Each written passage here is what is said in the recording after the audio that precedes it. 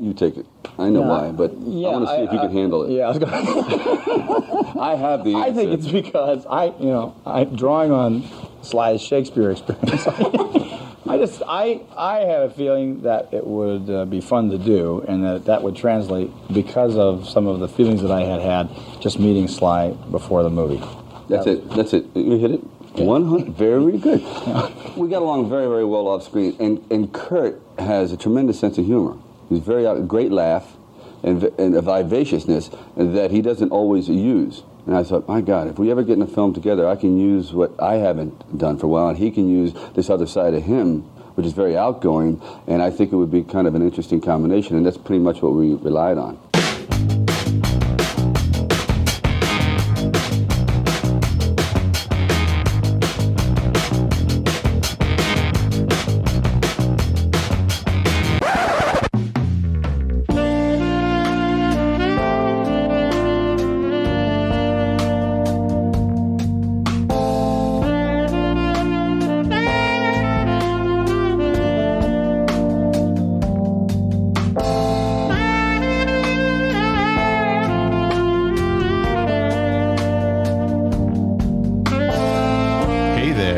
Welcome to a brand new episode of Not a Bomb Podcast.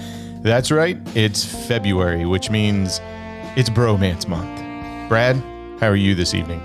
I'm great, man. As someone who has a bromance with you, I'm very excited to be here with just you. Yes, it's just us. No sharing tonight. So last year, we had a little experiment, and we let the wives pick out all the movies for February since, Valentine's Day and stuff. And we decided we're never doing that again. But this month we thought, hey, let's get in the mood and maybe just talk about movies that are defined by their bromance. That's correct. So, yeah, we have 4 films for the month of February. And I got to pick the first one. And I picked the 1989 film, the last film to come out in 1989. Troy, did you know that? Tango and Cash is I knew it the came last out film. in December. I didn't know it was the last one. It was the last. So, which is perfect for Tango and Cash because it's simply an amalgamation of all the 80s movie wrapped up into one movie. Yeah. And they said, here you go. And now let's start a new decade. And that's what they did. Tango and Cash. Okay, so this one's kind of weird. I thought it might be a good idea to maybe just restate the thesis of this podcast because this one made some money. And technically, from a box office perspective, it's not a bomb, but it still qualifies under our rules. So do you want to talk about our rules real quick, Brad? Yeah, so the main thing of our podcast is we go back and re-examine some of the biggest bombs of cinematic history, and we consider a bomb. Usually, people consider bombs films that don't make their money back financially.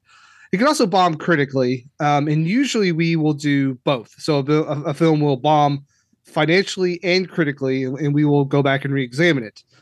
This time with Tango and Cash, like you said, it made money.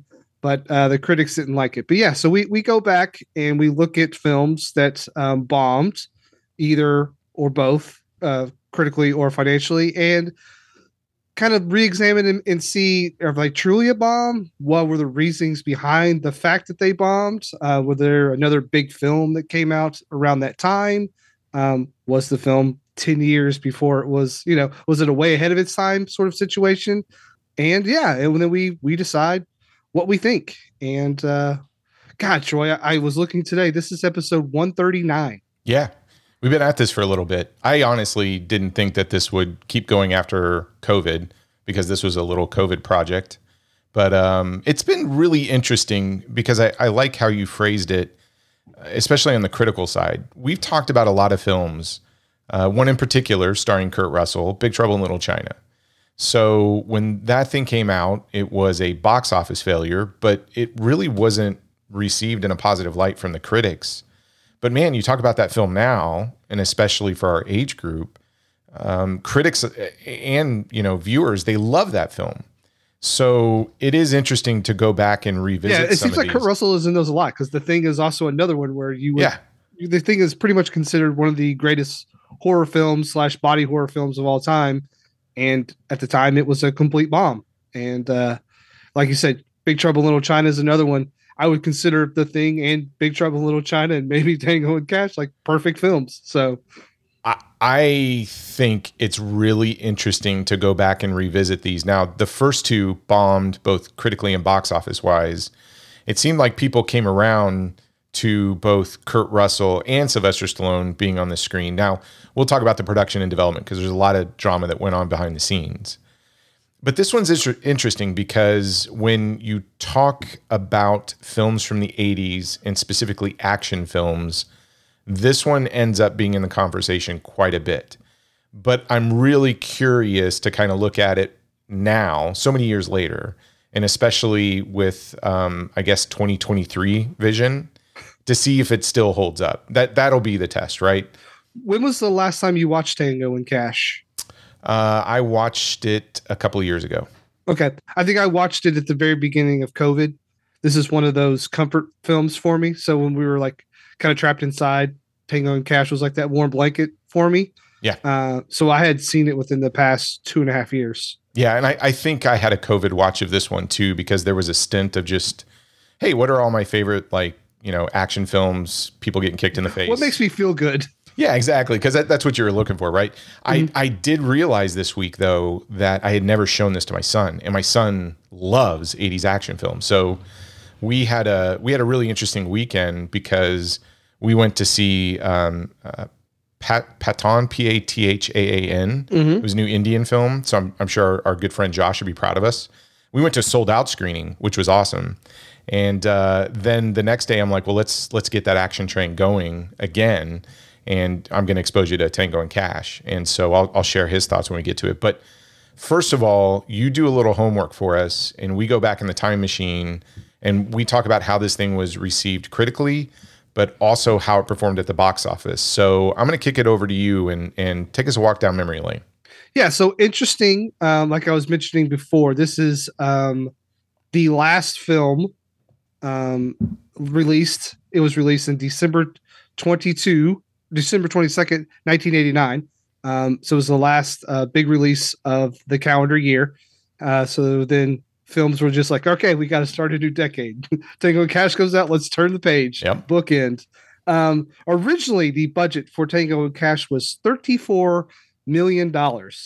This film went over budgets by $20 million and over schedule by 11 weeks. Yes. When you go over schedule by that many weeks, you are paying a hefty, like the budget grows exponentially because you're keeping people past what they're originally told they were going to be kept. Usually you work in about 6 to 8 weeks of reshoots. But when you have to go over schedule, that's a big problem and starts to really cost you a lot of money. Yes. But Troy, like we were hinting before, Tango and Cash makes $120.4 million during its box office run. So even with its inflated budgets, maybe saying P&A at $50 million, it makes the studio a pretty penny. And that's $1989. So in today's standards, I mean, that would be north of like 200 million, right? 250 million. Yeah. So pretty nice for a buddy cop action film. Opening weekend. Now this is pretty interesting. It makes $6.6 million. That's good enough for second place. Now I find this very interesting.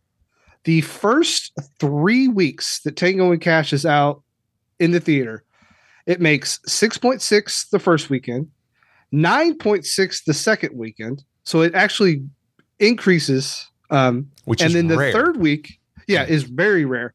And the third week, it makes another $6.6 million. So over a 3-week period, it's basically flat. Like it doesn't drop any, which is insane. That would be unheard of. That's James Cameron type performance, right? Between Titanic, Avatar, and all that, right? Yeah, insane. Yep. So think about that for just a second. Like that never happened. I mean, even the best films have like a 20% drop off at minimum. Now we're seeing films. I think Black Adam dropped off like 75% from first week and the second weekend. This was flat, which is crazy. So big ups to Big Trouble, or Big Trouble, to Tango and Cash, because that's an impressive 3-week run there. Even the 4th week, it only drops to 5.3. Like, it doesn't drop below $1 million during its run. This thing had legs, and I do remember. I mean, I'm in high school when this comes out, and for myself and my friends, we saw this a few times. So I mean, the word of mouth on this back in '80s, Wichita, Kansas, it was pretty hot, and I remember loving it. My parents loved it. It just seemed to kind of cross all the boundaries in terms of age and demographics, where kids were going for the action. At least the high schooler was, and my parents loved Sylvester Stallone, right? I mean, we saw Staying Alive opening weekend. There you go. So, yeah, I mean, this was a considerably big hit and had good word of mouth at the time. Yeah. But which is strange, because if you look at the critical response, this sits at a 31% with the critics and only a 52% with the audience, which I am appalled at. The audience score really throws me off on this one, because in our circles, I think this movie is revered quite a bit. I would think, yes, very much so. And so sometimes, you have that echo chamber effect where we think, oh, everyone thinks that because everyone that we know loves this film, but right. I guess maybe not, but I think those people are wrong. That's with over 50,000 reviews. So that's quite a few.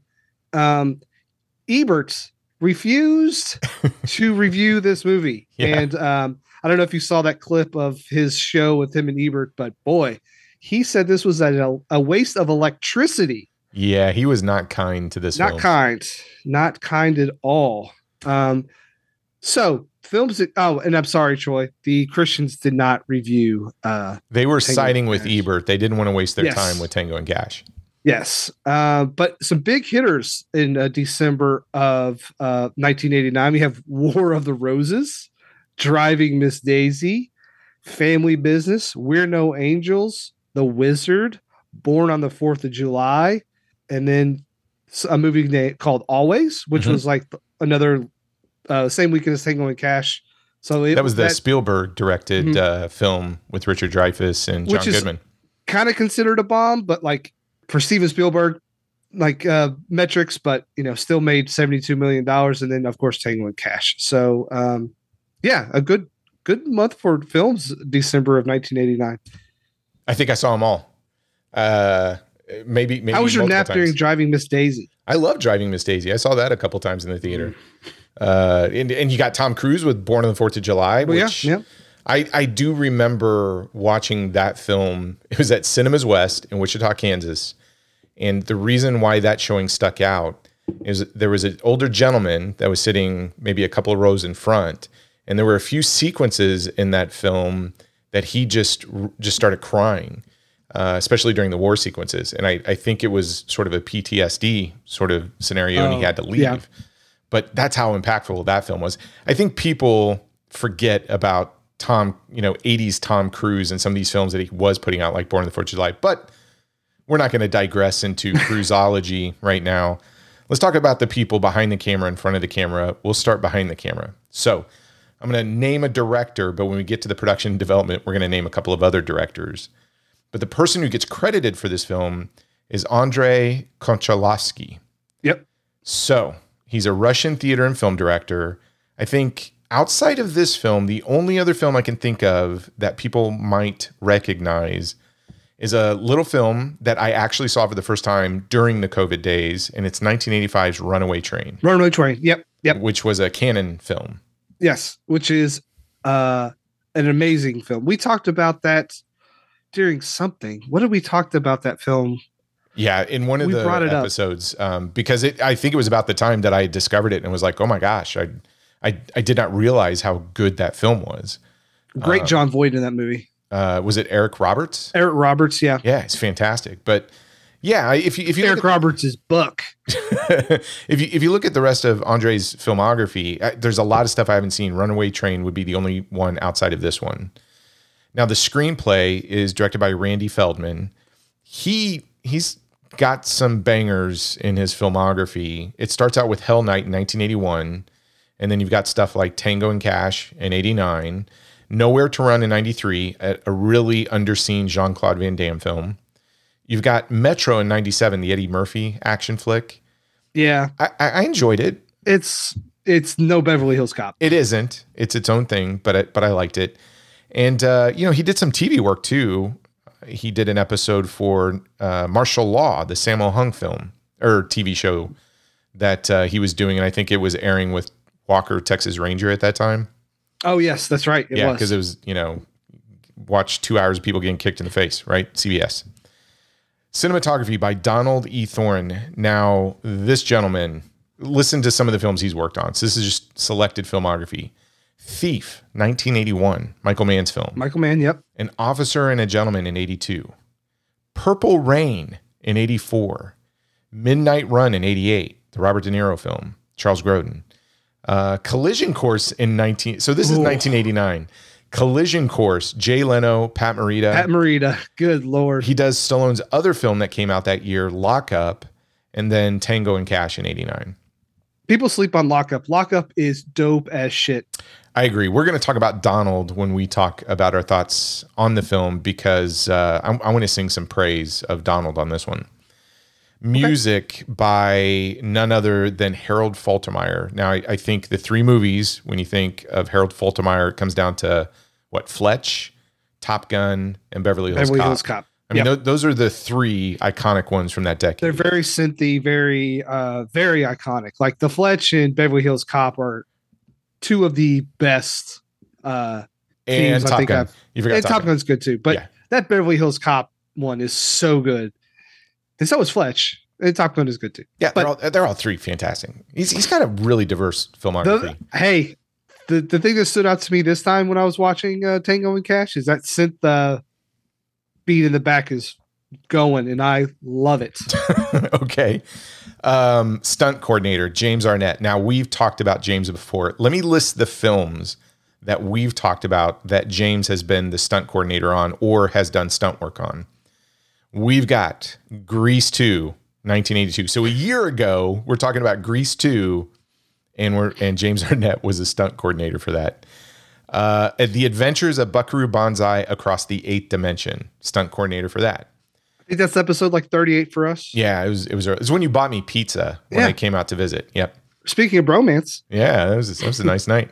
I changed. That was also the day, the morning that you were introduced to like coffee that was actually really, really good. Oh, that's right. That was the weekend that you introduced me to Chemex Brewing. Mm-hmm. Oh, dude, changed my life. Like I just hate coffee unless I do it through Chemex, and then I now buy coffee from that website, the Fishtown brand.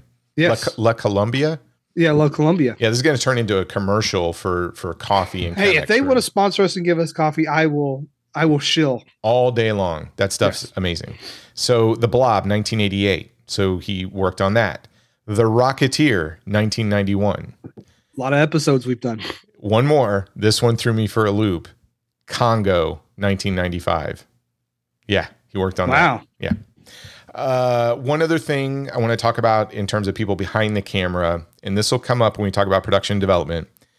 Let's talk about the producers, John Peters and Peter Guber. So they were heavy hitters in the 80s in terms of a production team. And they had done films like Caddyshack, An American Werewolf in London, Flashdance, and The Color Purple. Just a sample of what they did. Mm-hmm. They were such a big powerhouse. And as a result of their success, Warner Brothers gave them the most lucrative production deal ever for that time period. And it actually led to them producing probably one of the most influential films of the 80s, and that's none other than Tim Burton's Batman. Yes. So they are I will say they represent the studio behind the scenes, and they also represent a lot of chaos behind the scenes. But we'll get there. We'll get there. Well, Peters is talked about a lot in that documentary, The Death of Superman Lives, about how he wanted this giant spider and all this stuff. And then all that stuff kind of came into fruition with Wild Wild West. So Wild Wild West is like this weird kind of bastard child of ideas that were supposed to be in The Death of Superman. It's pretty funny. It's when you hear these stories about studio intervention and kind of getting in front of the creative process, these two names would pop up quite a bit because they, as much as they hired directors, writers, actors, everything else, they always had a vision for their films of what they wanted to do. And you will just hear story after story of how their visions would conflict a lot of times with the filmmaker that was trying, to kind of put the action to the film. So let's talk about the people in front of the camera. Sylvester Stallone, Tango. Okay. Mm-hmm. One of the biggest movie stars of this decade. And if you're thinking about what he was doing leading up to Tango and Cash or around this time period, let's just kind of walk through his filmography a little bit. We had Over the Top in 1987. I'm sure we're going to have to talk about that one at some point. But not a huge hit for him, right? Not a huge hit. That Sammy Hagar song, though, for that film, amazing. We've got Rambo 3 in 1988. Which was also kind of a disappointment. Yes. Again, that could qualify probably to be on the show just from a critical reception, right? Yeah. We got Lock Up in 89. Which was not a huge financial success. So he is far from Rambo, First Blood, Cobra. Yeah. Would you say that Stallone starts off really, just knock him out of the ballpark at the beginning of the decade? Arguably, no one ends the 70s and begins the 80s better than Sylvester Stallone. Oh, I agree 100%. And so we go Tango and Cash the same year. He follows that up with another sequel to Rocky, Rocky 5, which wasn't really well received. No. And then changes course a little bit and tries his hand out with comedy with 1991's Oscar. Yeah. Which I happen to actually like quite a bit. What's the next film, Troy? What's the next film? Yeah. Do you know what? No, I didn't write it down. Stop or My Mom Will Shoot. Another hidden gem. So I would say up until Tango and Cash, Sylvester Stallone was not known for his comedic presence, which I think is one of the things that maybe attracted him to this movie is he kind of gets to flex his comedic muscles a little bit. And then he kind of goes for it in Oscar. So it's interesting. There. That is a cool way to look at it. He's coming into the decade as an action star and is really trying to stretch his wings a little bit at the end of it, going into that comedic turn. I guess you're right. Tango and Cash. Well, you look at like Schwarzenegger. Schwarzenegger is a naturally funny guy, which is why he sort of resonates way more than Sylvester Stallone. You could never see Sylvester Stallone being Kindergarten Cop. Wait, so let me just ask this question then. Between Sylvester Stallone and Arnold Schwarzenegger, you think Arnold Schwarzenegger is funnier than Stallone? Yes. I don't know. Maybe. We'll have to come back to that question on my opinion, because I can make a case either way, because I do like Oscar. I think he's good at that. Yeah. Okay. I think when Stallone gets a good script, he can be very charming and funny. I think the problem is maybe Schwarzenegger chose better scripts than maybe Stallone. Now that could be the case. That could be the case, but yeah, I have a hard time seeing Sly as Richard Kimball. Okay, I agree with you. The next guy we're going to talk about, could do it all. Yes, the pantheon of actors and movie stars, Kurt Russell. He's been on this show several times. Now, if we're talking about his career in late 80s, we get movies like Tequila Sunrise in 88, Winter People in 89, Tango and Cash in 89, and then Backdraft in 91. Oh, we've talked about Overboard. Did you say Overboard? Oh, what year was that? 88. 88? Okay. Yeah. No, 87. 87. Yeah, I thought that was a little bit before. Yeah. Tequila Sunrise is another one. Mel Gibson, Michelle Pfeiffer. He's in it. I love that film. I think it's really good. We've talked about this before. There are some people that even if they're in a subpar film, they just shine. And Kurt Russell is one of those. I'm trying to think, even Tarantino's The Hateful Eight, which I am not a big fan of, I love him in it. Yeah, Death Proof. He's kind of the reason to watch Death Proof. Absolutely. I agree 100%. Now, if there was an actor that I would just want to hang out with and drink beer and just shoot the shit with, Kurt Russell. Yes. Would be number one on that list. He seems like he's the coolest guy in the world. He would show up to your house with a cool jean jacket on and has he, some cool boots, and you're just like, God, I wish I was that cool. you see these stars or movie stars or people work in Hollywood, and they really seem to have a tough time, I don't know, negotiating their personality outside of their roles and characters. And sometimes they get in trouble. Sometimes they come off as an ass. And Kurt Russell has never, I guess, broached that. Do you think? Or can you think of anything? Never. Yeah. No. I don't know. I'm like, even that movie like Captain Ron, like, is not a great movie, but Kurt Russell is great at that movie. Yeah. And then like you see him in Tombstone and you're like, this, like, he's actually really underrated as an actor too. Like he's been just acting all of his life, right? Yeah. He just doesn't play the cool guy. He is a cool guy, but he can do so much more. He can stretch his legs a lot. And I think he's kind of strangely like underrated as an actor because people just think of him as this guy who's like really cool and stuff. And I know that someone suggested that we do Soldier at some point in time. We will do Soldier because I've been thinking about that movie ever since they. Oh yeah, we're doing that this year. We have to because I really enjoy that film.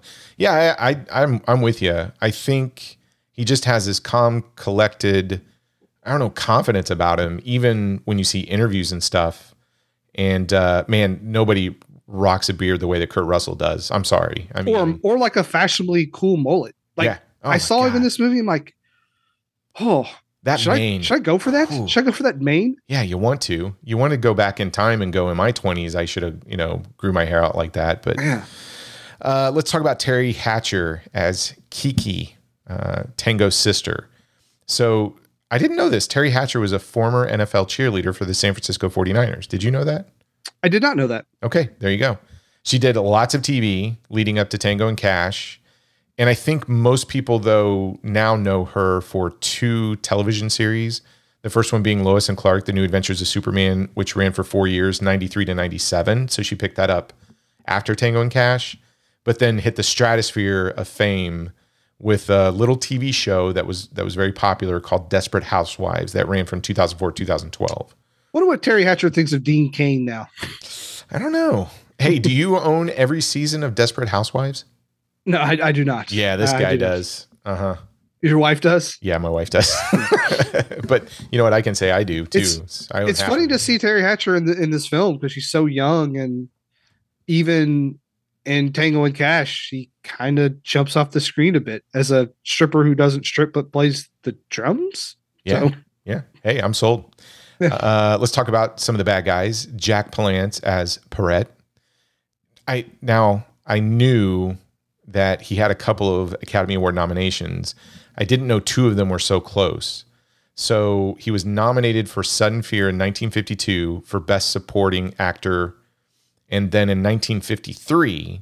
for Shane. He was nominated for Best Supporting Actor for Shane. So back to back.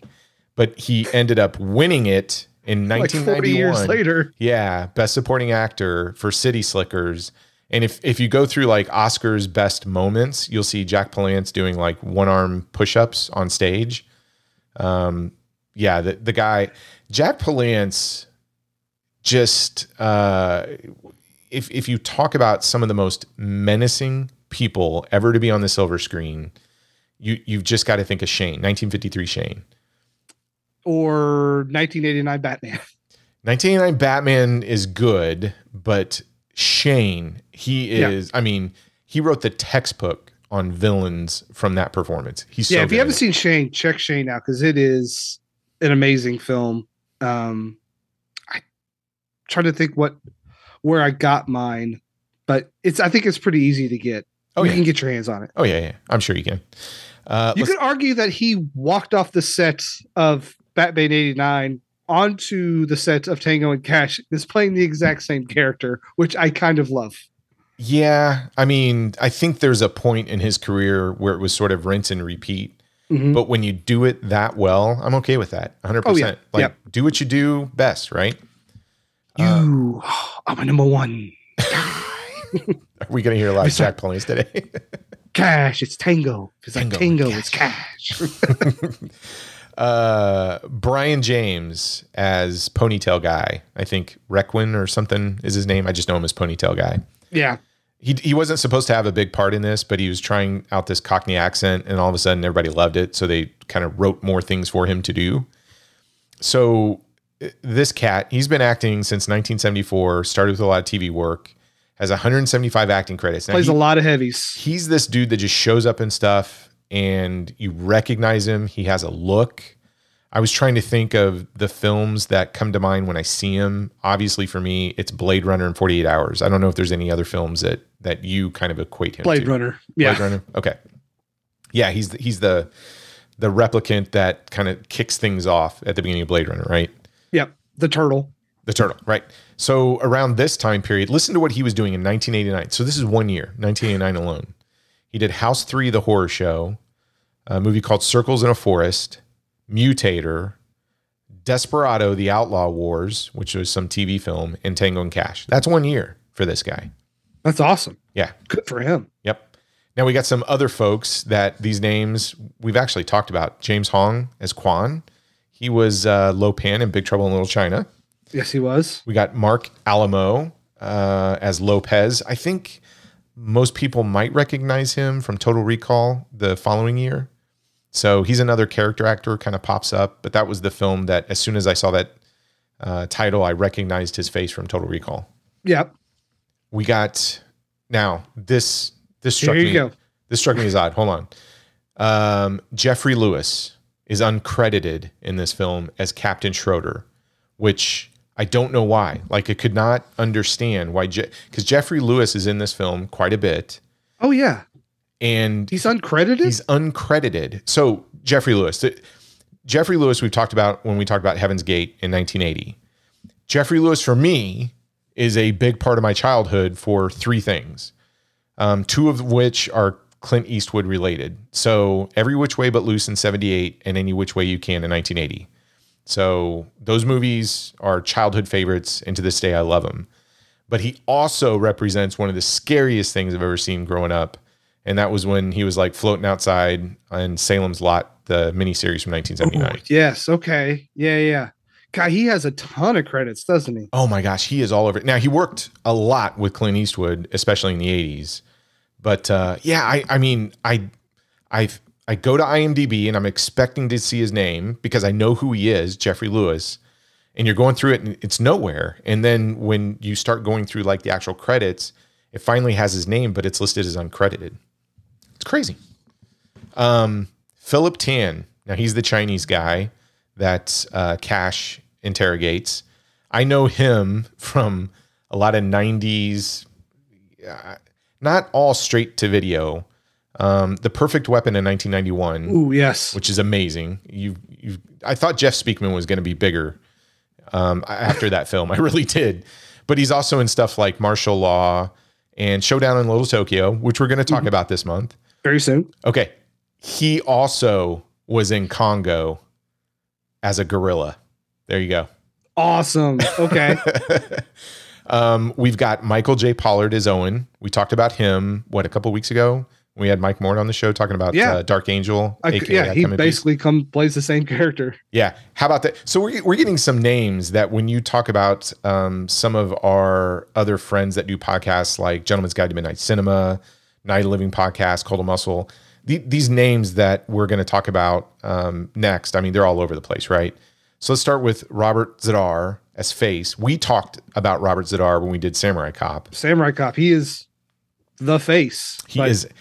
Name another Maniac actor. Cop. Yeah, name another actor that immediately shows up on screen and you go, oh, that's Robert Z'Dar. Nobody looks like Robert Z'Dar. He's just a fun actor to watch. We get Michael. Another character, I think in this, he wasn't supposed to be in it as much, but I guess they liked him and he was there, so they kind of Who wouldn't like Robert Z'Dar? You got Robert Z'Dar like throwing people around. Why wouldn't you do it, right? Yeah, because he keeps coming back. It's kind of funny. Yeah. Michael Jeter as Skinner. Now, we talked about him when we talked about Waterworld from 1995. So he's in that one. I'm excited about this. Clint Howard as Slinky. So Clint's been on our show twice. Do you remember what two films? Clint Howard. Yeah.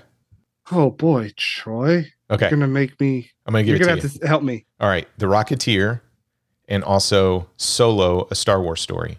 Remember, he's like the ringmaster for the robot fights or the droid That's fights. right. Okay. And of course, he's going to be in that film. His brother was directing, right? Yes, that's right. Okay. Here are two names that you're not going to see in the credits, but if you pay close attention to the prison sequence, you will recognize them. Do you know what two people I'm talking about, Brad? No. Okay. So in the prison sequence, while Tango and Cash are kind of getting pushed around, Jack Palance shows up, right? Brian James. And if you pay close attention, you got to pay close attention, but they're right there. You can't miss them if you're looking for them. You will see as Prison Thug 1 and Prison Thug 2, Billy Blanks and Benny the Jet Urquidez. That's funny. So go back and watch that.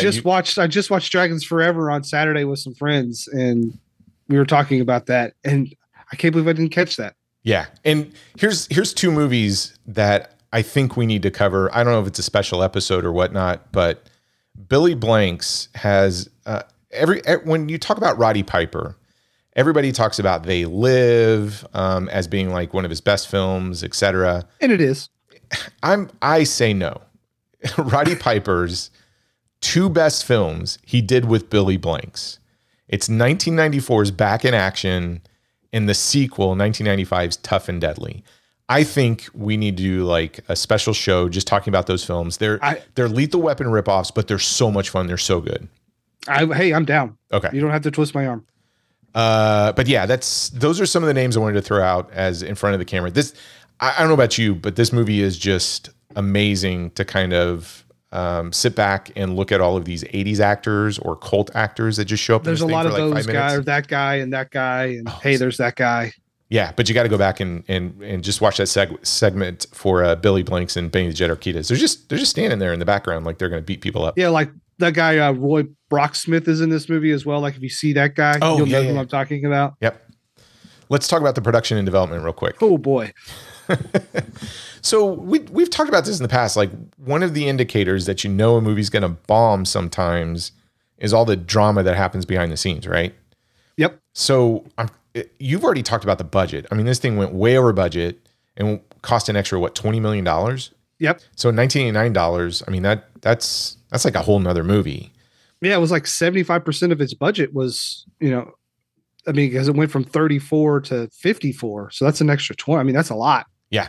So that's kind of a big deal. And if you were to ask me going into it, I would have been like, well, that movie's going to bomb. I mean, just they can't get their act together, right? So listen to the stuff that happened. The film was known as The Setup and was based on a script by Randy Feldman, which was based on an idea by John Peters and Peter Guber. Sylvester Stallone and Patrick Swayze were signed to star. They were the original, Tango and Cash. Yep. In March 1989, Andrei Konchalovsky signed to direct. Then Swayze dropped out and went on to star in Roadhouse, which came out that same year. So I got to thinking about that because I was reading that. Do you think there's an alternate world where Kurt Russell stars in Roadhouse and Patrick Swayze stars in Tango and Cash? I hope so. When you see all of this science about multiverses, and I know they're playing it up in the comic book movies, et cetera, but if there really is something as a multiverse and there was a machine to get you to all these multiverses, I would be seeking out stuff like that. Kurt Russell and Roadhouse. That's the one. Yeah. Yeah.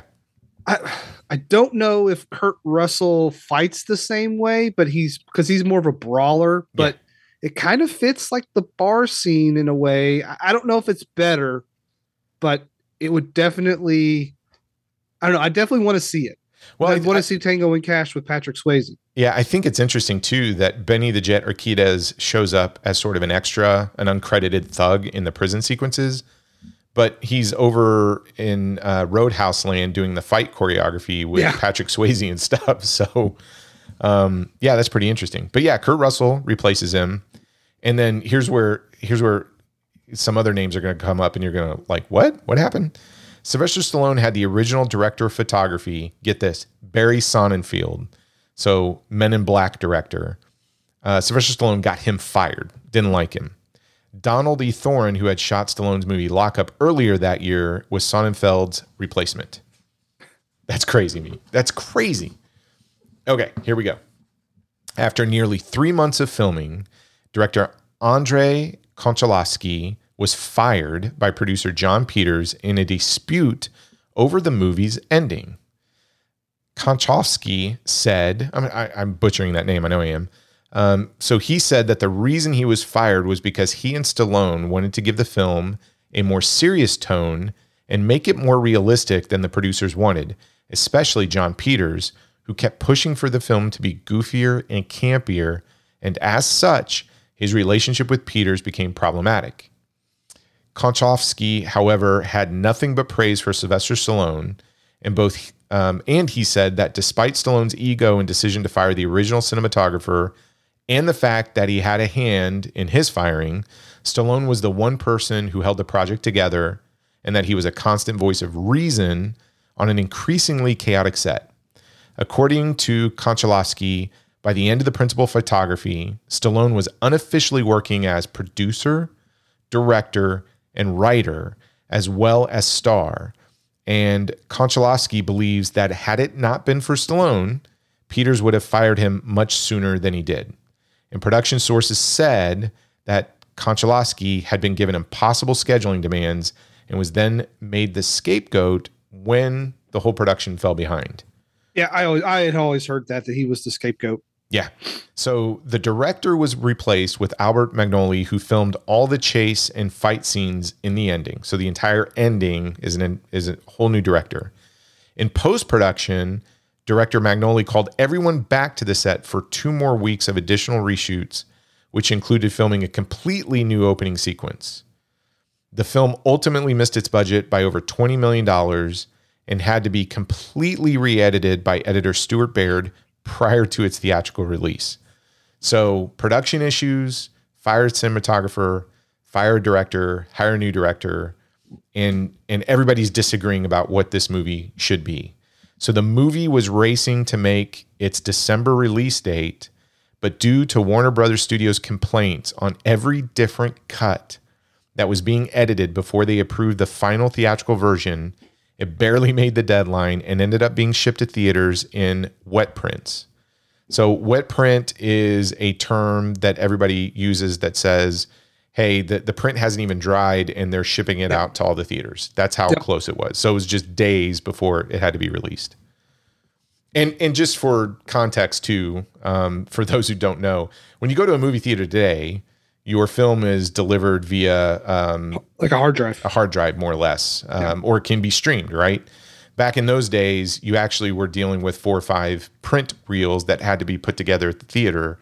So this is kind of scary because you have to mass produce, all of those prints and get them shipped out. And pretty much the film wasn't even finished before, printing it, getting it to the theaters. That's just crazy to me. They couldn't decide on a final edit. Crazy. Yeah, it should have bombed just based on that story alone. Yeah. It kind of goes to show you kind of the pool that Russell and Stallone had, plus kind of the buddy cop dynamic as well. Yeah, and I think it's safe to say too, when we talk about Tango and Cash, you gotta go back to the 80s. So I was thinking about this the other day, like how many buddy cop films do you see today? Like police detectives or what? I can't think of one recently. The Other Guys is like the one Well, I'm thinking like in the last few years. Yeah, you see a lot of stuff where there's special Central agents. Intelligence, were they cops in that? I see that's the trope now, isn't it? Isn't it all about like the special agent or the FBI guy or the international spy? You don't see a lot of these buddy cop films where they're just hitting the streets. But back in the 80s, even the 90s, I mean, that was the action formula. Wasn't there a movie called like Let's Be Cops? Oh yeah, the comedy. Okay. Yeah, quote unquote. Yeah, I mean, in this environment, I think it'd be very tough to get something green lit about 2 cops trying to take on crime in the city or something. Well, I mean, which the time frame around this one, Hero LA Cops turns very quickly 2 years after this film comes out. So yeah, it was a different time period, totally different time period. I had also read production wise that they were so afraid that this movie was not going to get rated like it was going to get an X rating because of the violence. So they cut it up and had a lot of jump cuts and stuff like that. So it is kind of jarring. Sometimes there are a lot of weird cuts in this to like mask the violence. Yeah, they couldn't show so much of the carnage that was happening with all the bodies flying from the bullets. So it's kind of made up with just a tons of explosions. Yeah. Yeah, except for the last. It seems like the last sequence. There's a lot of squibs in that last sequence. Yeah, it seemed like they were making it up, at that point. Yeah. Okay. Good on you. So how about we take a quick break and then we just start gushing over this film? Let's do it. All right, we'll be back. They're at the movies, it's a big date. They love their popcorn, look what they ate. This kind of action's the main attraction. Oh boy, ain't love grand. He's buying lots of goodies, ice cream, Pepsi, and peanuts too. Living on love's not easy. You need your strength to woo. Now he returns. What's this she yearns? Refreshing Pepsi, a kiss he earns. Romance and pleasure, and for good measure, thirst quenching Pepsi. For those who think young.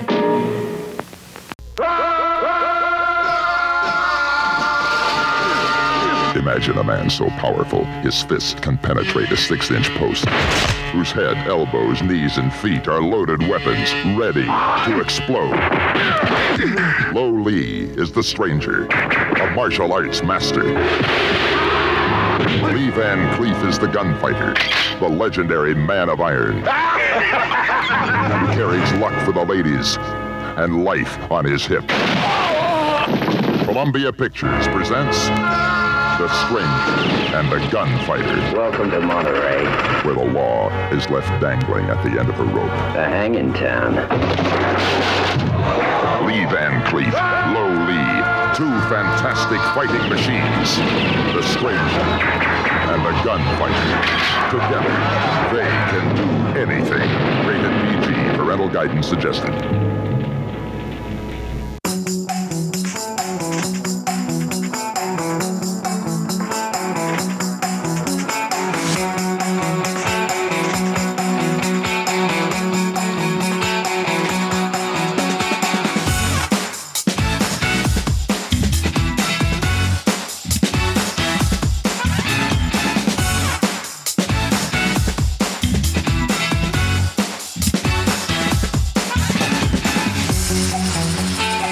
All right, Brad.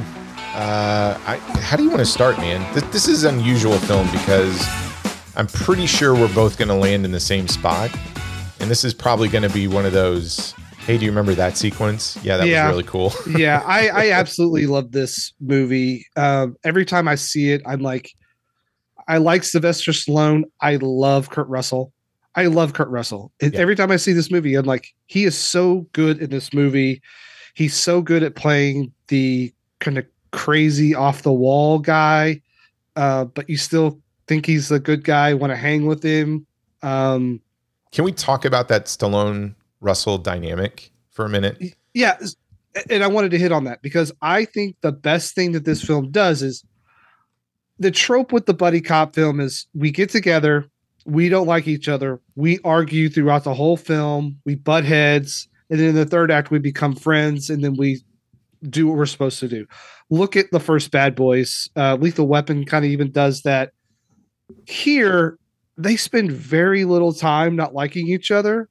Like they kind of don't like each other when they first meet, and then by the time they're in prison, it's kind of like, hey, we got to get out of here. We've got to do this. We've got to do that. Sure, we might disagree on things, but there's not a lot of bickering back and forth. Even with the stuff with the sister at the end, it's like it's not that big of a deal. They're still kind of going through what they're doing and still seemingly friends. And I kind of enjoy that. I kind of don't like the films where the two leads are always kind of butting heads and hating each other. Here, they're kind of playfully making fun of each other. There's a really weird scene where they're in the shower together. Oh, you say close. weird. I say hot. Erotic, yes, it's erotic. Sure. I mean, there's probably a strong possibility that their dicks touched in that scene. They were that close, and they're just, checking each other out. And hey, if I'm in a shower with Sylvester Stallone and Kurt Russell, I'm looking at their dicks. I'm telling you that. That's fair. That is totally fair. I like their dynamic. I like the relationship they have. They have a really nice bromance. And I think that's the best quality of this film is Sylvester Stallone is not a funny guy naturally. I think he has to try. Kurt Russell is a naturally funny guy, naturally charismatic. And I think he levitates. So do you think that's because when you hear all of the stuff going on behind the scenes, Sylvester Stallone was wearing way more hats than Kurt Russell. Kurt Russell only had to probably worry about his scenes, and that's it. Yeah, Sylvester Stallone had to produce, probably had to direct, probably had to help the cinematographer. Probably he was rewriting the script too. Yeah. I'm sure. Yeah. So I will give him a break. He's still real good in this, but the product on screen is Kurt Russell is the coolest person in the entire world. I couldn't agree more. I mean, I think Stallone and Russell work really well together in this film. The highlight of Tango and Cash is simply Tango and Cash. Mm-hmm. And when we're talking about, okay, hey, the idea was in February, we're going to do this whole bromance thing. Of all the movies we're going to talk about this month, I think this is the pure definition of bromance between those two. And I like your comment. I feel like they're bickering throughout the entire film, but their bickering is the equivalent of my wife and I going at each other, where it's very playful. It's not mean spirited. Like you can tell they don't want to like each other, but in fact they like each other. Yeah. And I think what's super interesting is, I mean, I think you would agree, because you've kind of hinted at this. Russell carries the relationship. Stallone is good, but Russell carries it. The film is built more on their interactions more than anything. The script is dumb and the comedy's kind of dumb, but the fact that they're having fun doing it kind of takes it across the finish line, and their performance ends up being really good. And I would also ask the question, can a movie be saved on charisma alone? Meaning, if you have a pedestrian script, average visuals, is it possible for a single performance or a couple of performances, can it elevate the average quality of everything? And I think the answer is yes. And the proof really is Kurt Russell and Tango and Cash. Yeah, because if you even push on the plot of this film, it will fall over like a house of cards. The scene with Jack Palance in the very beginning in the limo, you're like, why is he here with this? Like, he's obviously shouldn't be there, but we have to establish him as the bad guy early. So we're going to have him drive by the crime scene at the very beginning to establish that, hey, here's our big bad. Like, okay, we get it. It's Jack Palance. We know he's already the bad guy. Well, let's face it. If you get confused at any point in this film, don't worry, because there's going to be a newspaper that's going to explain everything to you of what's going on. Dude, they treat these two cops like LeBron James in LA. Like, have you ever seen hero cops on the front page of a newspaper? I mean, sadly, cops are on the newspaper now for much different reasons. But here it's like, man, these guys are the coolest. They're not. They're on the paper because they're going to jail. So the cops in today's newspaper at the very beginning, they're at like, the very beginning, hero cop drug bust, this right, and that, and then it's like, now they're going to jail. And Cash sent to prison for disgraced cops, all this stuff. Yeah, no, I agree. I mean, I think you're spot on in terms of the chemistry. I wonder if, because Stallone was wearing all those different hats, if that kind of comes through in his performance, where it's a little stilted. Maybe just kind of getting through the scene because he knows that he's got to do all this work on the next one. Whereas Russell seems way more relaxed in his delivery of everything. And I'm just wondering if it's because obviously all the responsibility that Stallone was kind of carrying at that time period. Yeah, to be fair, I think that probably did affect him. Why is he rich? Or how is he rich? Is he a corrupt cop? No, he's playing the stock market, man. Remember? Got a margin call. They're like, yeah, Ray, what's a margin call? But hey, if I don't know, I think the movie did a good job of putting Stallone in that role, because I can't see Stallone in the other role. I can't see Stallone as Cash, and having sort of the uptight banker who's also a cop, that kind of fits Stallone a little bit, sort of fish out of water. But I don't know. What's crazy is he doesn't give this air of being better than everybody, but he carries himself better than everybody in that police department, right? Yes, yeah, but they all love him because he's the hero cop. Because when he walks in the office that day, everyone is just ready to absolutely jerk him off. Yeah, that's true. And I find it interesting that when you see the two different police stations and then he's all well dressed, but the other cops within Ray's precinct are also wearing suits, et cetera. You get over to Kurt Russell's precinct, and I mean, it looks like just an inner city war zone, right? Everything looks deteriorated. It looks like your traditional, I don't know. I look at it this way. If you think about Beverly Hills Cop and going from like Detroit to Beverly Hills, you kind of get that dynamic within these two precincts and also within these two characters, right? I mean, that's partly why this works is it is borrowing from Beverly Hills Cop, and that sort of take these two cops from two different backgrounds and maybe two different areas and put them together.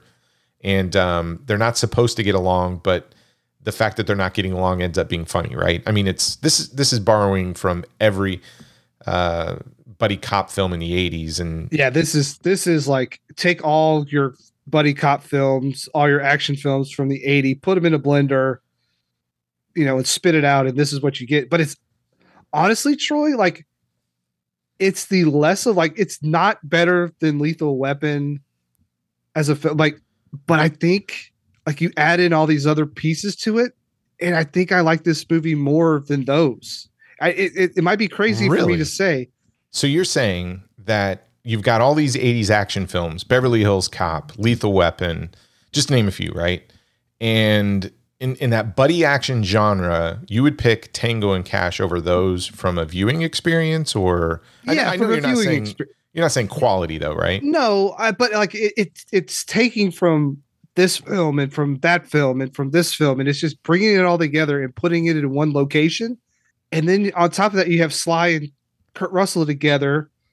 And at the end of it, they're driving a really cool truck around like a dirt track and stuff is blowing up. And I'm like, I think this is the best movie I've ever seen, to be honest with you. Like it's stupid and not as good as all those films. I'm not saying that, but it's borrowing from everything and spitting out this product that I'm like, I think I would rather watch this film than a lot of those other ones.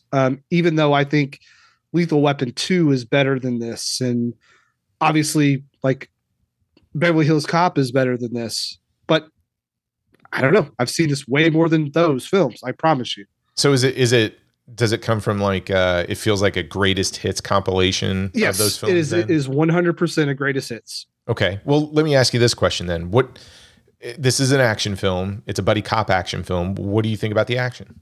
The prison break in this movie is amazing. Like that sequence is one of my favorite sequences in a film. When he electrocutes Robert Z'Dar and then they both jump off the line and they're going like 40 miles an hour and they drop 75 feet and literally just get up and like, oh, my back. And like, I think you would be broken in half, but hey, the ground was a little wet. Maybe it gave way. I don't know. But it's just, I love that sequence. I love the prison break sequence. I love the opening sequence with the shootout, with him kind of shooting at the truck.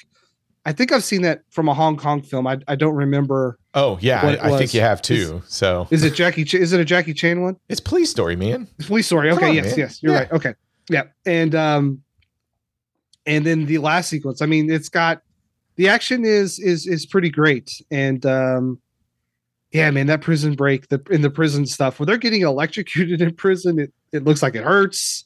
It's just great. It's great.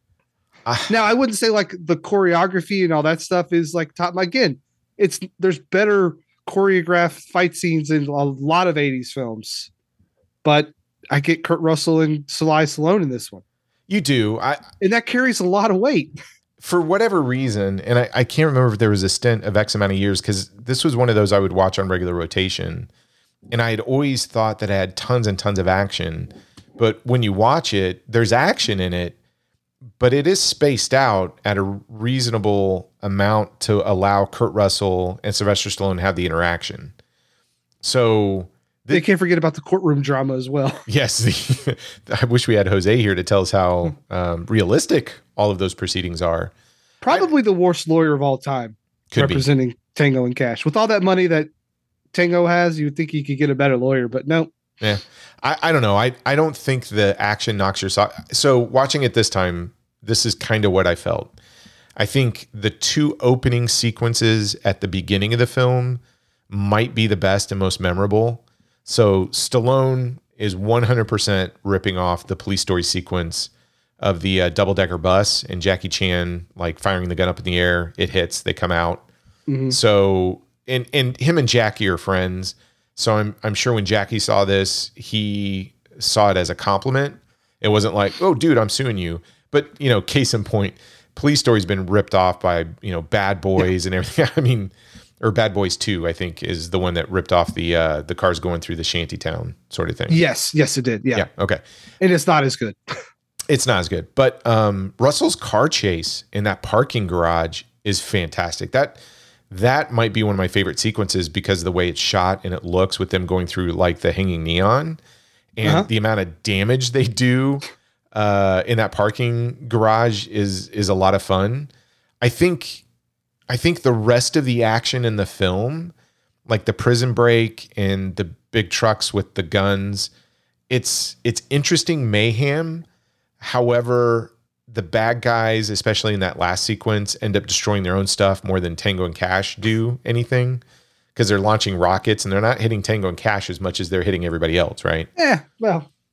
But it's interesting. If your boss is like, hey, Troy, we want you to go out here and shoot these rockets, you're just like, cool, I'm just going to shoot some rockets. I know, but that whole sequence feels like if you and I got together on the playground and we brought our Tonka trucks, our G.I. Joes, and we're like, you know what, we're just going to have like a play date and film our own action films with that stuff. I mean, that's what that third or that climax sequence is. Their third act is. Absolutely. I do enjoy, I don't know, that little showdown between Brian James and Kurt Russell and then, Sylvester Stallone and the Karate Guy. It's fun. Yeah. I think that like seeing their fights at the same time is pretty cool. You don't get to see that much. So I feel especially like for like an American action film. Right? Yeah, it feels like it's missing one more action set piece, but that could be me just being greedy because I think what's there is shot really well. This is where I want to kind of talk about for a second. I think the film looks amazing because of Donald Thorin. I think he makes some of these sequences look amazing. And you talk about the prison break sequence. I love that sequence, not because of the action, but how it looks like the shots that they get with the rain and they're ziplining off of the roof over the electric fence and you've got some, electricity going off. It just looks amazing. It looks gorgeous. Well, the introduction to the prison scene where they're walking towards the camera down the hallway and the paper is on fire and it's like raining down. Yeah. And it's like, God damn it. I forgot the marshmallows and all this stuff. That it's shot gorgeously because it's like raining down these fire and all this stuff. And you're like, God damn, this shot should not be in this movie, but it is. Yeah. Even the explosions at the end. I mean, as much as I want to sit here and go, Kurt Russell is the MVP, in my opinion, I'd almost give it to Donald Thorin in terms of how good he makes this movie look. Every kind of sequence, even the blacks and the blues and everything at night, they just look great with the rain coming down. Even the opening sequence with the semi truck and the convertible In the desert, the long looks, highway, Yeah, it looks fantastic. I mean, he really shot the hell out of this thing, and I totally understand why Stallone would have wanted him over Barry in terms of cinematography, because after you work with this guy on Lockup, which I think is another sort of underrated gem. I mean, he sort of brings that same look over to this one, and it works. Everything about this film, and what I love about it too is it's a great case of there's action going on. The camera doesn't split away at the wrong time. Now it's filmed so good, you see the stunt doubles very easily. Yes, there are a lot of stunt doubles. Yes, like that one sequence where the FBI agent gets in his car and it blows up, and Stallone gets thrown out. You clearly see Stallone's body double hit the ground, and then it cuts and you see Stallone shaking his head and you're like, well, you guys don't even have the same hair. That was for the VHS days. They were never like, oh, this is going to be on Blu-ray one day. Yeah. I don't know. I just, I think the action is good. It doesn't knock your socks off. I think it's serviceable. It is, and for whatever reason, I like the sequences in the beginning. Probably, well, I really like the Tonka truck GI Joe action at the back. I don't know, I like it both, but there's something about that garage sequence, and maybe it's the way that Donald Thorne shot it, where you just get these cars going through the neon and just all the chaos and mayhem. It looks really good. Yeah, I definitely agree with like it should not look this good for like a dumb buddy cop film, but it does, and I think the action takes a backseat to Sly and Kurt Russell to build their relationship and have them together on screen, and I think that's where the film really shines is them not really bickering, but like that shower scene should be really awkward, but it's kind of not. It kind of really works. Like there's character building moments. It's like watching it's like watching an old married couple argue. And I love Stallone's impersonation of Stallone. Like, you don't know shit. Yeah. I love that. No, this movie is like watching a charismatic old couple bicker and fight and shoot bad guys. Yeah, but you could tell that they love each other. Yes, the bromance is all over this thing. And now that it comes to mind, I'm thinking, what was the last kind of buddy action cop movie I saw? Bad Boys 3, right around COVID, right? That was the highest grossing movie that year. Oh, Bad Boys for Life? Or Bad Boys for Life, yeah. Yeah. But I think this one just runs circles around any of the Bad Boy films, in my opinion. Yeah, I think Bad Boys 2 is pretty solid. It's got amazing action sequences, but it does. I agree with you. Bad Boys 2 has and Will Smith kind of does really well at the Kurt Russell, like charismatic. I mean, say what you will about Will Smith now, but when he was in his prime, he was probably the most charismatic actor we had. Like he had that charm. There is, but do you think the like Martin Lawrence, Will Smith banter versus that stuff wears on me so much because it just goes on and on and on. That might be it. It's almost like these two, and by these two I mean Russell and Stallone. They get in there, they make their jokes. The jokes are dumb, I get it, but they don't overstay their welcome the way that I think some of the Bad Boy sequences do. Yeah. I had a question for you. Is this the first time you saw or heard a film reference a film that the actor was in? Oh, because 19-year-old Brad, who's watching this on HBO, hears Sylvester Stallone say Rambo is a pussy, and I'm like, what is going on? He is Rambo. What is going? Like, it was like Dorothy exiting the cabin into Oz for me. Like, it blew my mind. I'm like, can you even do that? Can we do that in film? Can we talk about a film that the guy was in another film? It was mind blowing to me. That's a good point. I got to say, now that I think about it, it was probably one of the earlier films I started to recognize that whole meta aspect of movies, where, one film is recognizing another fictional character within their universe, right? Yeah. Which kind of goes back to that Last Action Hero discussion we had where, that one kind of jumps the shark on that. But here it works because it's just one joke. Yeah. It's not hitting you over the head with it. I love that cop in the first one. He's like, "You're out of your territory, asshole." Like, God damn. That'll see. It's so okay. So my thought on this thing overall, the film is an equivalent of a really good traditional grilled cheese sandwich. And you know me and my fascination with grilled cheese sandwiches. Uh-huh. It's a very specific recipe and you don't fuck with it.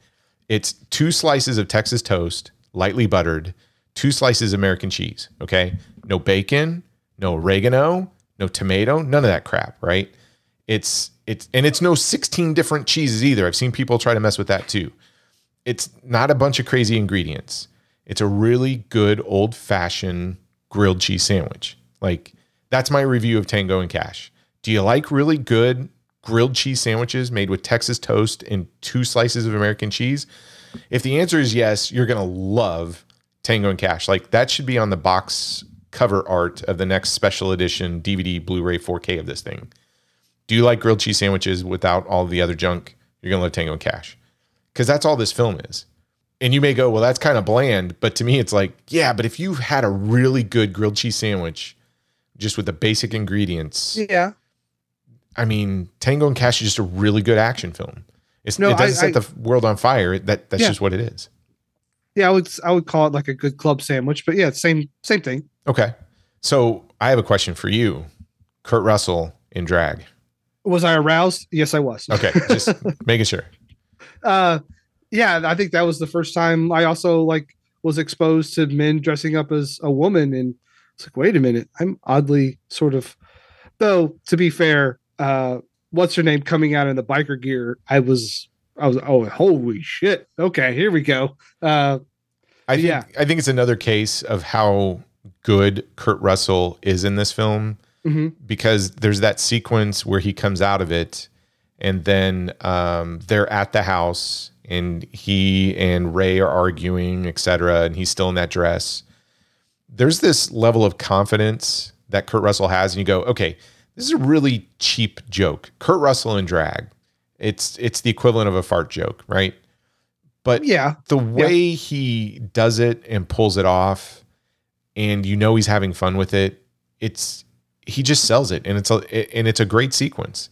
I mean, as lowbrow as it is, I remember that sequence. It's a lot of fun. Even in drag, he's got big dick energy. Like it is, and he even makes the joke about the pantyhose, and he has there's no shame in it either. Like, this is a 1989 film, and he's in drag, and it's nothing.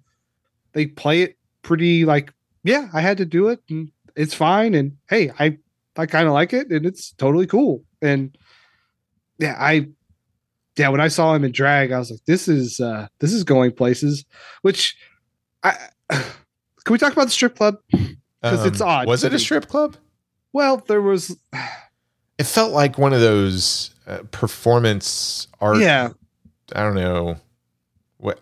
I've never been to anything like that before. But when I look at this thing, it's like, it's not a strip club, but this feels like one of the. No. It feels like one of those places that would be in some financial district. And it's supposed to be really saucy, but it's not a strip club. You're supposed to take your business really kitschy, kind of stuff. Yeah, okay, this is where you go to close deals. That's right, and watch Terry Garr play drums. Terry Hatcher, sorry, not Terry Garr. But yeah, boy, is she a good drummer either? Because it didn't look like she was on the beat very well. No, I mean, she's a good dancer, but I wouldn't necessarily hire her for my 80s cover band.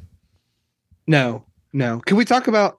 So, what do you think of the Sith music in this? The soundtrack? Yeah. So the score's okay. I love the score. I love the score. I have one problem with the score. It's like a budget. It's like the Dollar General version of Fletch, Top Gun, and that stuff I'm fine with. I love that aspect of it. Yeah. There's a theme song that plays for Cash with a funky harmonica sound. That just doesn't work for me. The music, when you hear it, it makes me feel like we're going into Sesame Street. Like, I'm expecting Big Bird and Grover and everybody to show up when Cash's theme comes on. You know what I'm talking about? That harmonica little sequence. Yeah. I hate that sequence. It's supposed to be goofy and fun, but it just reminds me of Sesame Street. And also, can we talk about what goddamn movie is Jack Palance in? Because it's not in this movie. I don't know. You don't think so? He is he is just turned up, and it is the best. It is so good. When he in his lair that he has, did he buy the mice just for props to talk about Tango and Cash, or did he already have those? I don't know. So I was thinking about that sequence. So you're trying to give your big speech on how you're gonna nail the good guys, right? Yep. And why does he just get them killed? Like, this is overcomplicated. He explained that. You don't want to turn them into martyrs, right? Yeah, I know. So, but you're going to hire someone to shoot Cash, hopefully that he's wearing a vest, to give him bad information to set them up. It seems overly complicated, but at the same time, it seems very simple. Yeah. I'm 100% into it. Look, I will buy it. I don't care, but it is a long walk to get to that. You're talking about Jack Palance. Like, how good is he? If you're showing up on the movie set and you go, okay, Jack, here's your script, and you're gonna go through this complicated. Here's how we're gonna frame them, right? And over here in a bar, we have a maze, and you're gonna take these two mice, and one's Tango, one's Cash. You're gonna give your villain speech, and instead of like petting a cat, right? You got these two mice, and you're gonna put them in the maze. He pulls it off. He sells it. Like, I believe Jack has that whole setup in his home. And when he's doing business deals, he's like, come over to the bar, and you see a bunch of like mazes and mice and whatnot. That's how good he is. That's how good he is at that role, because I 100% believe they just went to like Jack Palance's house and filmed that. Yeah. I mean, it's crazy to see like 89, he does Batman 89 in this. And then like, I think 2 years later, he wins for the Academy Award for City Slickers. You could have given me $1 million and been like, hey, do you think Jack Palance is ever going to win an Academy Award after seeing Tango these and Cash? performances? Yeah, and I'd be like, hell no. Now, should he have won for City Slickers? I don't know, but he did. But anyway, it is an amazing performance. Well, what do you think about Brian James' performance? I mean, he's supposed to just have a couple of scenes, but he invents this Cockney accent, and which is terrible. But it is really bad. But it's really good terrible. Like, it's fun, especially when he's being hung upside down on the roof and they're trying to torture him. It's I mean, he's like, I kind of like this. Yeah. Crikey. Not for 1 second do I believe he is from over the pond, but I think it adds to the charm of this film. Yeah, and so does that ponytail of his. And electrocuting Robert Zadar to death also adds to this film as well. Like, as soon as they're walking through that little, like, hey, don't touch it. And at some point in time, someone's going to touch it. Yeah. And it's such a cool death scene. And though I think there's standing water on the top of that roof, I think if he is electrocuted, the current goes through the water. Whoa. No, I know. Too much science. We have rules. Okay. This is going to turn into Moonfall. Yeah, it's just, if you ask me what my favorite part of this movie is, I don't know what I would say, because it's got I would say all of it. All of it's my favorite, Troy. All of it. I'd say anytime Kurt Russell opens his mouth, that's my favorite part. He's so good. I wouldn't argue against that, but I mean, he's in a lot of the scenes. So I know. Yeah. But again, I will echo that Kurt Russell is the best part of this movie by far. Now, give it up to Sylvester Stallone. We might not even have this movie if it wasn't for him. It probably, I don't know what happens if he's not on set. So good on him. But what we see on screen, it's Kurt Russell's film, and damn, he's so cool. I love the way he dresses. I mean, who do you relate with more, Kurt Russell or Sylvester Stallone in this film? Like, if we had to be like Tango and Cash, who would you be? Like 5 years ago, I always had to dress like Tango. So you'd be Tango? But now I get to dress like Cash. Yeah, I'd probably fall on the Tango side, because I do have to dress like that a little bit more. Yeah. Okay. All right. So, but like, they both are like, nice and fit, but it looks like Tango's the guy that would wake you up at like 4:30 to go to the gym. Like, Cash is like, we're going to like get this hangover over with. Let's have a breakfast burrito. We're going to drink a quick beer, and then we'll go work out, because I've got a, hair of the dog sort of deal. Hey, I'm with you. I'd much rather hang out with Cash. I'm with you 100%. For sure. What else? Anything else? No, I think that's it. It's almost critic proof. I love at the end when you get the high five in the Bad English song. I mean, talk about just landing on every, action film of the 80s, that trope of the high five. Here comes this like rock song. I love it. Freeze frame. You've got the newspaper up in the corner that's like, don't listen to the critics. I kind of feel like this movie's a little bit critic proof. Like, I always wonder about these films where, from an audience perspective, everybody loved it. It's a box office hit, but the critics are like, man, this is junk. Like, Ebert wouldn't even review it. But after all these years, I feel like the critics are still wrong. I'm still shocked, though, that of the audience score, like people who go into the internet and rate these things, it isn't sitting in like the 70s or 80%. Like you still have half of the people who come across this film and go, it's not for me.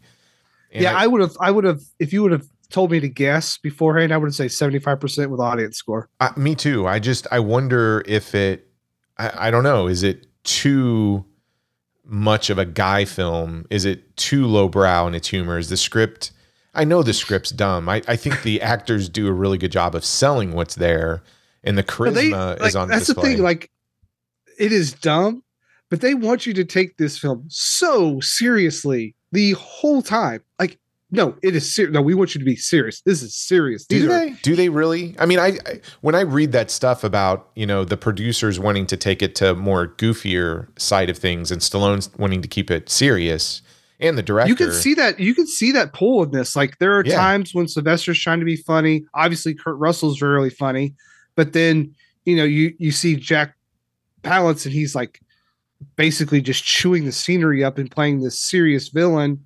And, you know, you have these torture scenes in prison, and you have this guys being electrocuted and all this stuff. I just think they want you to like really. This is one of the films I think of they don't make anymore, because if this was made now, Ryan Reynolds would be Kurt Russell, and you can go ahead and shit your pants now and vomit, and then The Rock. I don't know, would The Rock be? Oh, Red Notice. They made that. It was called Red Notice. And so and you know, it would be so self-aware and like.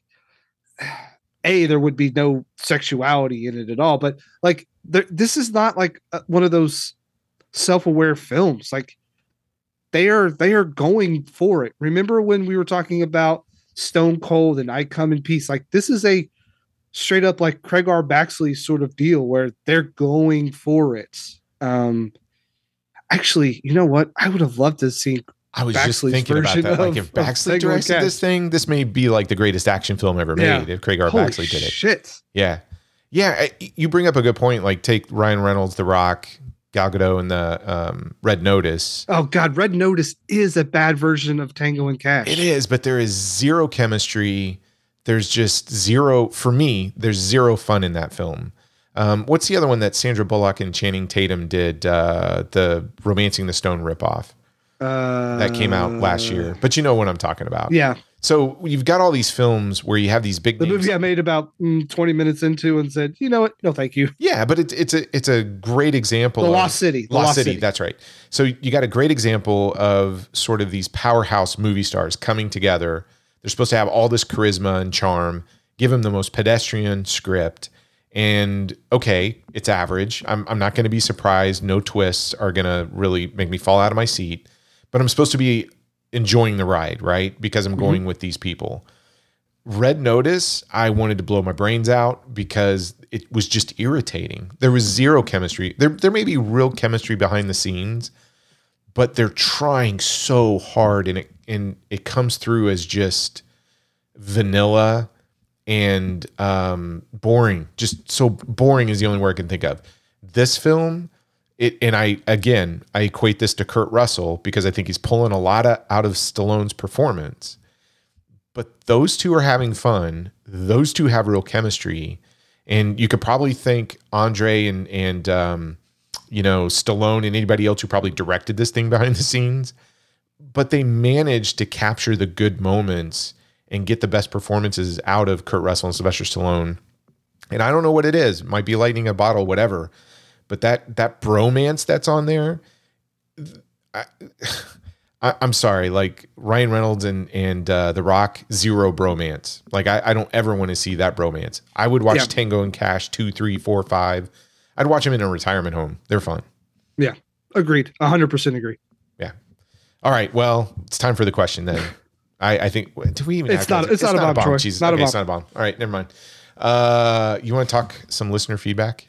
I would love to talk listener feedback. What you got for me? We got some good stuff. I want to start with Jacob. Hey, listener, you don't get to see this, but Troy prints out the listener feedback, and I love it so much. I love it. So Jacob had sent us some listener feedback. Was it a week, 2 ago? And he referenced some books that he had wrote. So he responded back and said, and this is from Jacob, I forgot to include a link to the books I've written on the subject of So Bad They're Good movies, just so you can see what I'm talking about. So Brad, you and I actually went out and bought volume 1, and it's called Awful Awesome, A Journey Through the Wild World of So Bad They're Good Movies. It's written by Jacob Gustafson. I hope I got the last name right, Jacob. Sorry if I butchered that. I posted a picture of this on our socials too. Man, this book is awesome. Have you kind of looked at it a little bit? I got it just a few days ago. I haven't started it, but I'm going to, because I was flipping through it. Of course, Samurai Cop's in there, Miami Connection's in there. So I'm like, you know what? Yeah. Like you did a good job. And so, yeah, I was pleased that he actually sent it and let us know. I will link to his book in our show notes if anyone is interested in buying it. It's $14.95. So, go support someone who went out and did something that I've always thought about doing, was writing a book. Turns out I can't write, but yeah, it's pretty cool to have someone create something that listens to our creation, and then therefore we could go and purchase his creation. So it's pretty cool. Yeah, there's a whole series. He does one a series on horror films, science fiction films. I'm gonna plow through the action ones. I love the fact, he has some Cynthia Rothrock in here, so yeah, I noticed that. I don't think any of her films are bad. I mean, when you put Martial Law is amazing. So I disagree. It's not awful. Martial Law with Chad McQueen's amazing. But I do love the fact I was going through this and I'm reading it and I'm like, oh my gosh, half of these movies I own, probably another 25% I've seen, but there is a segment of films in here that I knew nothing about, and I'm always impressed when somebody can kind of come to the table and go, oh, have you seen this film? And you're like, no, didn't even know about Iron Thunder from 1990. Yeah. Okay.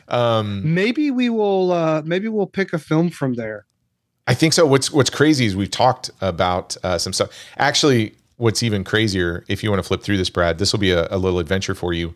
There are a couple of titles in this book that are on the Breaking Bad list. There you go. Okay. Yeah, you can try and figure out which ones are on the list. But I want to finish his email. He says, somehow I have never taken the plunge into Battlefield Earth, but your coverage was a lot of fun to listen to. I remember when it came out, some friends saw it and hated it. Also, I forgot to mention that Not a Bomb was the podcast I listened to most last year, according to Spotify. I think I listened to over 6,000 minutes or something crazy like that. So keep up the good work and I'll keep listening.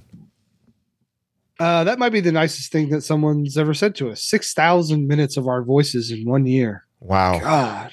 Yeah. I hate the sound of my own voice to hear it for 6,000 minutes. I'm sorry, Jacob. Yeah. Thank you, Jacob. And please, I hope you're doing a couple of more volumes. There's a lot of films to cover out there. And I, for one, am going to be going through and buying this. Actually, I've got a bromance on the side, Brad, and I think I might be buying the first volume of this for their Valentine's present. So, ooh, yeah. We got some more feedback from Cam. So I'm not going to read the entire email, but I'm going to do a summary. Cam gave us a list of over 90 film recommendations for the show.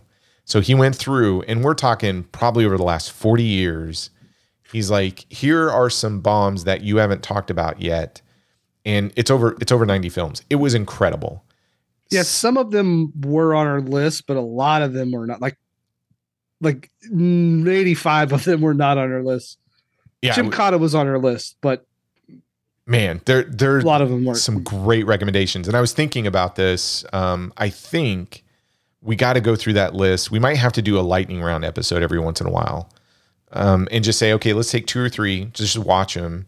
And then we'll just spend 15 minutes on each one and go, here's some bombs. And we'll say, hey, look at this one, maybe skip this one. But thank you, Cam, so much. Like you filled up the next 5-6 years. Yeah, we can keep doing this podcast for a long time.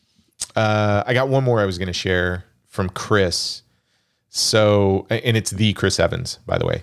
Mm-hmm. Chris here. Yeah, Captain America. He listens. Yeah, we know. He does. Chris here just got done listening to the first episode of Breaking Brad, and I have to say, it may be my favorite podcast I've heard. The chemistry between you four guys is infectious. I can't wait for the rest of the Breaking Bad episodes to release.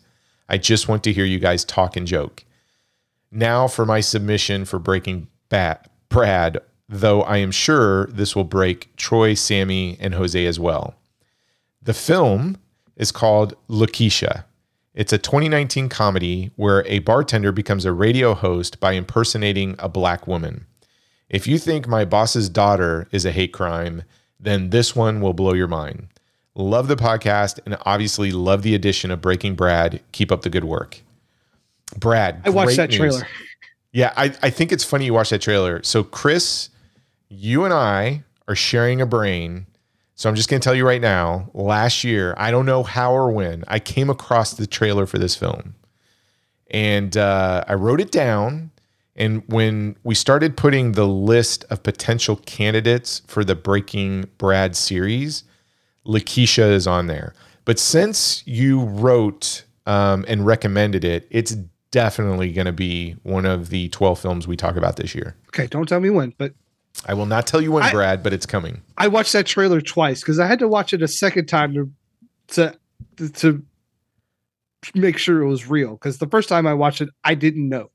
So I thought someone was like gonna rickroll me at some point in time. I'm like, no, this is real. We get that email, and I'm laughing about it, and Tabitha's like, "What are you laughing at?" I'm like, "Oh, I totally forgot about this trailer. It's a movie that we have on the list, and what's serendipitous is a listener recommended it. She's like, "What's the movie?" I'm like, well, "Let me show you the trailer. I just want to get your reaction." So I show her the trailer, and she's like, "Well, I'm kind of interested in seeing that. I'm in. I would like to watch that." I'm like, "Of course," because you picked The Pest and Grease 2 last year when we let you program. So of course you would like to watch that one. Is Lakeisha on? It's Amazon Prime. You can rent or buy it. I think to buy is $9.99. To rent is $2.99. There is no physical copy. Trust me, I've been looking for a while. Oh, okay, I was gonna look. Yeah. I would love for there to be a physical copy, but unfortunately that could be. Oh shit! We have to talk about the suggestion for the shitty Criterion. Oh yeah, you want to share that one? Is it Criterion? Well, yeah. Is it Shite? Is that the Shite? Yeah. So Criterion. Yeah, that was Linus, who does Death by DVD and is on Watch Get Plus a few times. Sent us and said, "Hey, it's got to be Criterion."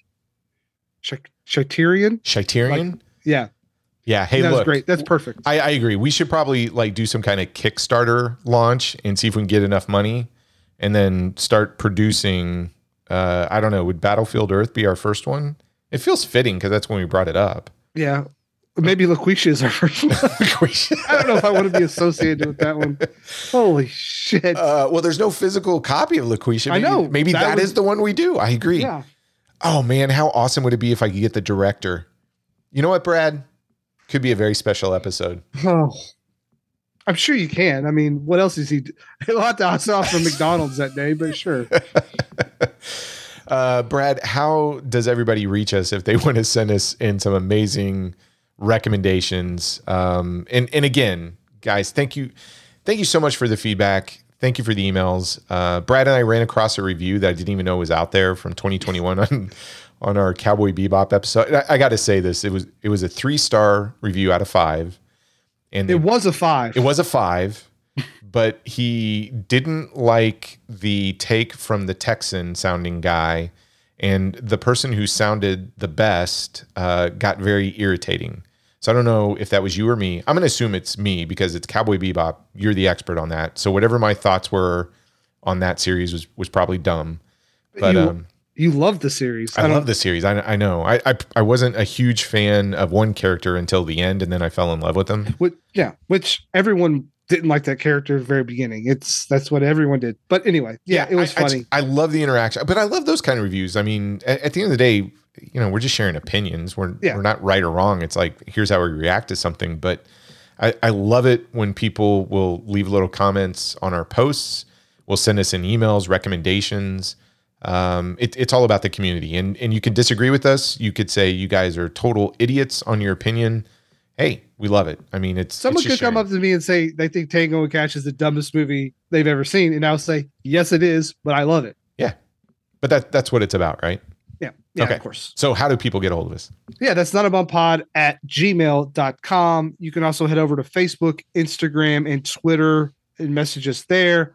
Or you can go to notabombpodcast.com, hit the contact us button up at the top, leave us a suggestion, a comment, a request, and we will get around to it. We have quite the list going, and Breaking Brad can only be 12 episodes for this year, unless we do it again next year, which by the feedback, it sounds like it might be an ongoing thing. But I'm telling you, I'm my bet is still this summer. You're just going to quit and you're going to go, I don't want to do it anymore. Yeah. I'm going to become like a monk or something like that. I don't know. You'll be like, look, I'll do the regular show, but you are not picking shitty ass movies for me to watch. So I have the apples circled for this weekend. So, oh boy. Now you remember we're supposed to not be under the influence of anything when we watch that. No, I know. Okay. I know. Right. Okay. I know. Got it. Promise. Yeah. So yeah. Go. Next week. Yeah. Next. Oh, my pick. Yes. We're continuing the bromance. So, hey, we've got to probably talk about one of the biggest bromances in television history that ended up jumping to the big screen. Brad, what are we talking about next week? Yeah, we were talking about 2006's film that is written, directed, and produced by one of my favorite directors, Michael Mann. It is Miami Vice, starring one Colin Farrell and one Jamie Foxx. I am super excited to revisit this thing. I am too. Has it been a while since you watched it?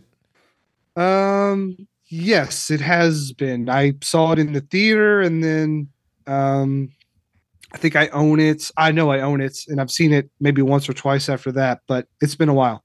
Yeah, I remember seeing it in the theater. I own the 2-disc DVD. I never upgraded from that, so I've only seen it twice. So I'm really curious to watch it again. Now, most of the home media versions, if you're looking for it, just FYI, most of the versions out there are the unrated director's cut. Yeah, that's the Blu-ray from 2008, I believe. Yes, there is a Mill Creek edition with this film and The Kingdom, another Jamie Foxx film. So it's a single disc though, so you got 2 movies on one Blu-ray, but that has the theatrical cut. So if you want to see the theatrical cut, really the only way to do it is this new 2-disc edition by Mill Creek. If you just end up buying the Blu-ray or the DVD of the standalone, the only way you can get it is the unrated director's cut here in the US. I think overseas there are Blu-ray editions standalone with the theatrical cut, but in the US, if you don't have an all-region player, etc., that's the difference if you're looking at the versions. Yeah, so I'm really excited to go back and watch that, reevaluate it. It's probably the Michael Mann film I've seen the least. Me too. Yeah, I'm super curious to come at it with a not a technical eye, but full disclosure, I just remember that movie looking terrible in comparison to the TV show, because you remember how bright and neonish the 80s version was. And I don't know about you, I am going to go back and revisit some of the television show episodes. I don't know how many I'll get through, but I just remember that film not having the greatest look to it, and I'm sure we'll get into it when we talk about it. But I remember, I think it's got a weird filter on, like a blue filter or something like that. But I remember liking it quite a bit. So I'm really, really fascinated to go back. So, and then what are the other 2 films, just so people can prepare? Yeah, I think the one after that, you would ask me, of course. Oh, the one after that would be Fight Club. Yep. And then, which was a bomb. The studio has come out and said it was a disaster film. Not a disaster, but it didn't make the money back that it wanted. And then we're going to go with a little Showdown in Little Tokyo, which, God, I can't wait to sit down and watch that again, Troy. It's been a long time, and it's been calling my name for such a long time. We had it on the list, and I've just been waiting and waiting and waiting. I think it's kind of funny. We're kicking Bromance Month with Tango and Cash. We're ending it on Showdown in Little Tokyo, and in between, we have 2 very serious films. Yes, 2 big studio films. Yeah, that's crazy. By like directors who are some of the best of all time. Yeah, no, I'm excited about this month. And hey, look, Valentine's Day is just right around the corner. I promise I'm going to get you something special for our special relationship. And I love you, man. I love doing this podcast with you. This is, and we've said this time and time again, it's nothing more than just a chance for us to get together, hang out formally. And it's one of the best parts of my week. So thank you so much for doing this. No, I second that. Yeah, I look forward to this every week. We had to delay this a little bit this week for some reasons and put a lot of things in perspective for us. And yeah, man, I love our relationship. I love you. This is, kind of the highlight of my week outside of seeing my family and my kids and stuff. So yeah, man, I wouldn't want to do it with anybody else. And I'm kind of glad that you and I decided to do this like 2.5 years ago. So here we are. Yeah. And for all you bros and gals out there, would it be a galmance if it's a bromance? What's the female version of it? I don't know. I think they're just friends. I don't know. Galmance. Yeah. Galmance. All right. Well, find that special somebody that you got a bromance or galmance with, and tell them you love them. Give them a nice big hug. Treat them special, especially around Valentine's Day. That's what this whole month is about. It's about appreciating people. Yeah. Tell people thank you. Yeah. A thank you goes a long way. Well, and just start acknowledging people. I mean, nothing will brighten a person's day than just out of nowhere if you compliment them and can just kind of tell them, hey, this is what I really appreciate what you bring to the table, right? Especially from the friendship perspective. So I know I don't do that enough, but I'm excited to talk about movies where at center of all the stories and everything else are two guys who just really care for each other and are going through a lot of adversity. And, that makes that bromance that much better, right?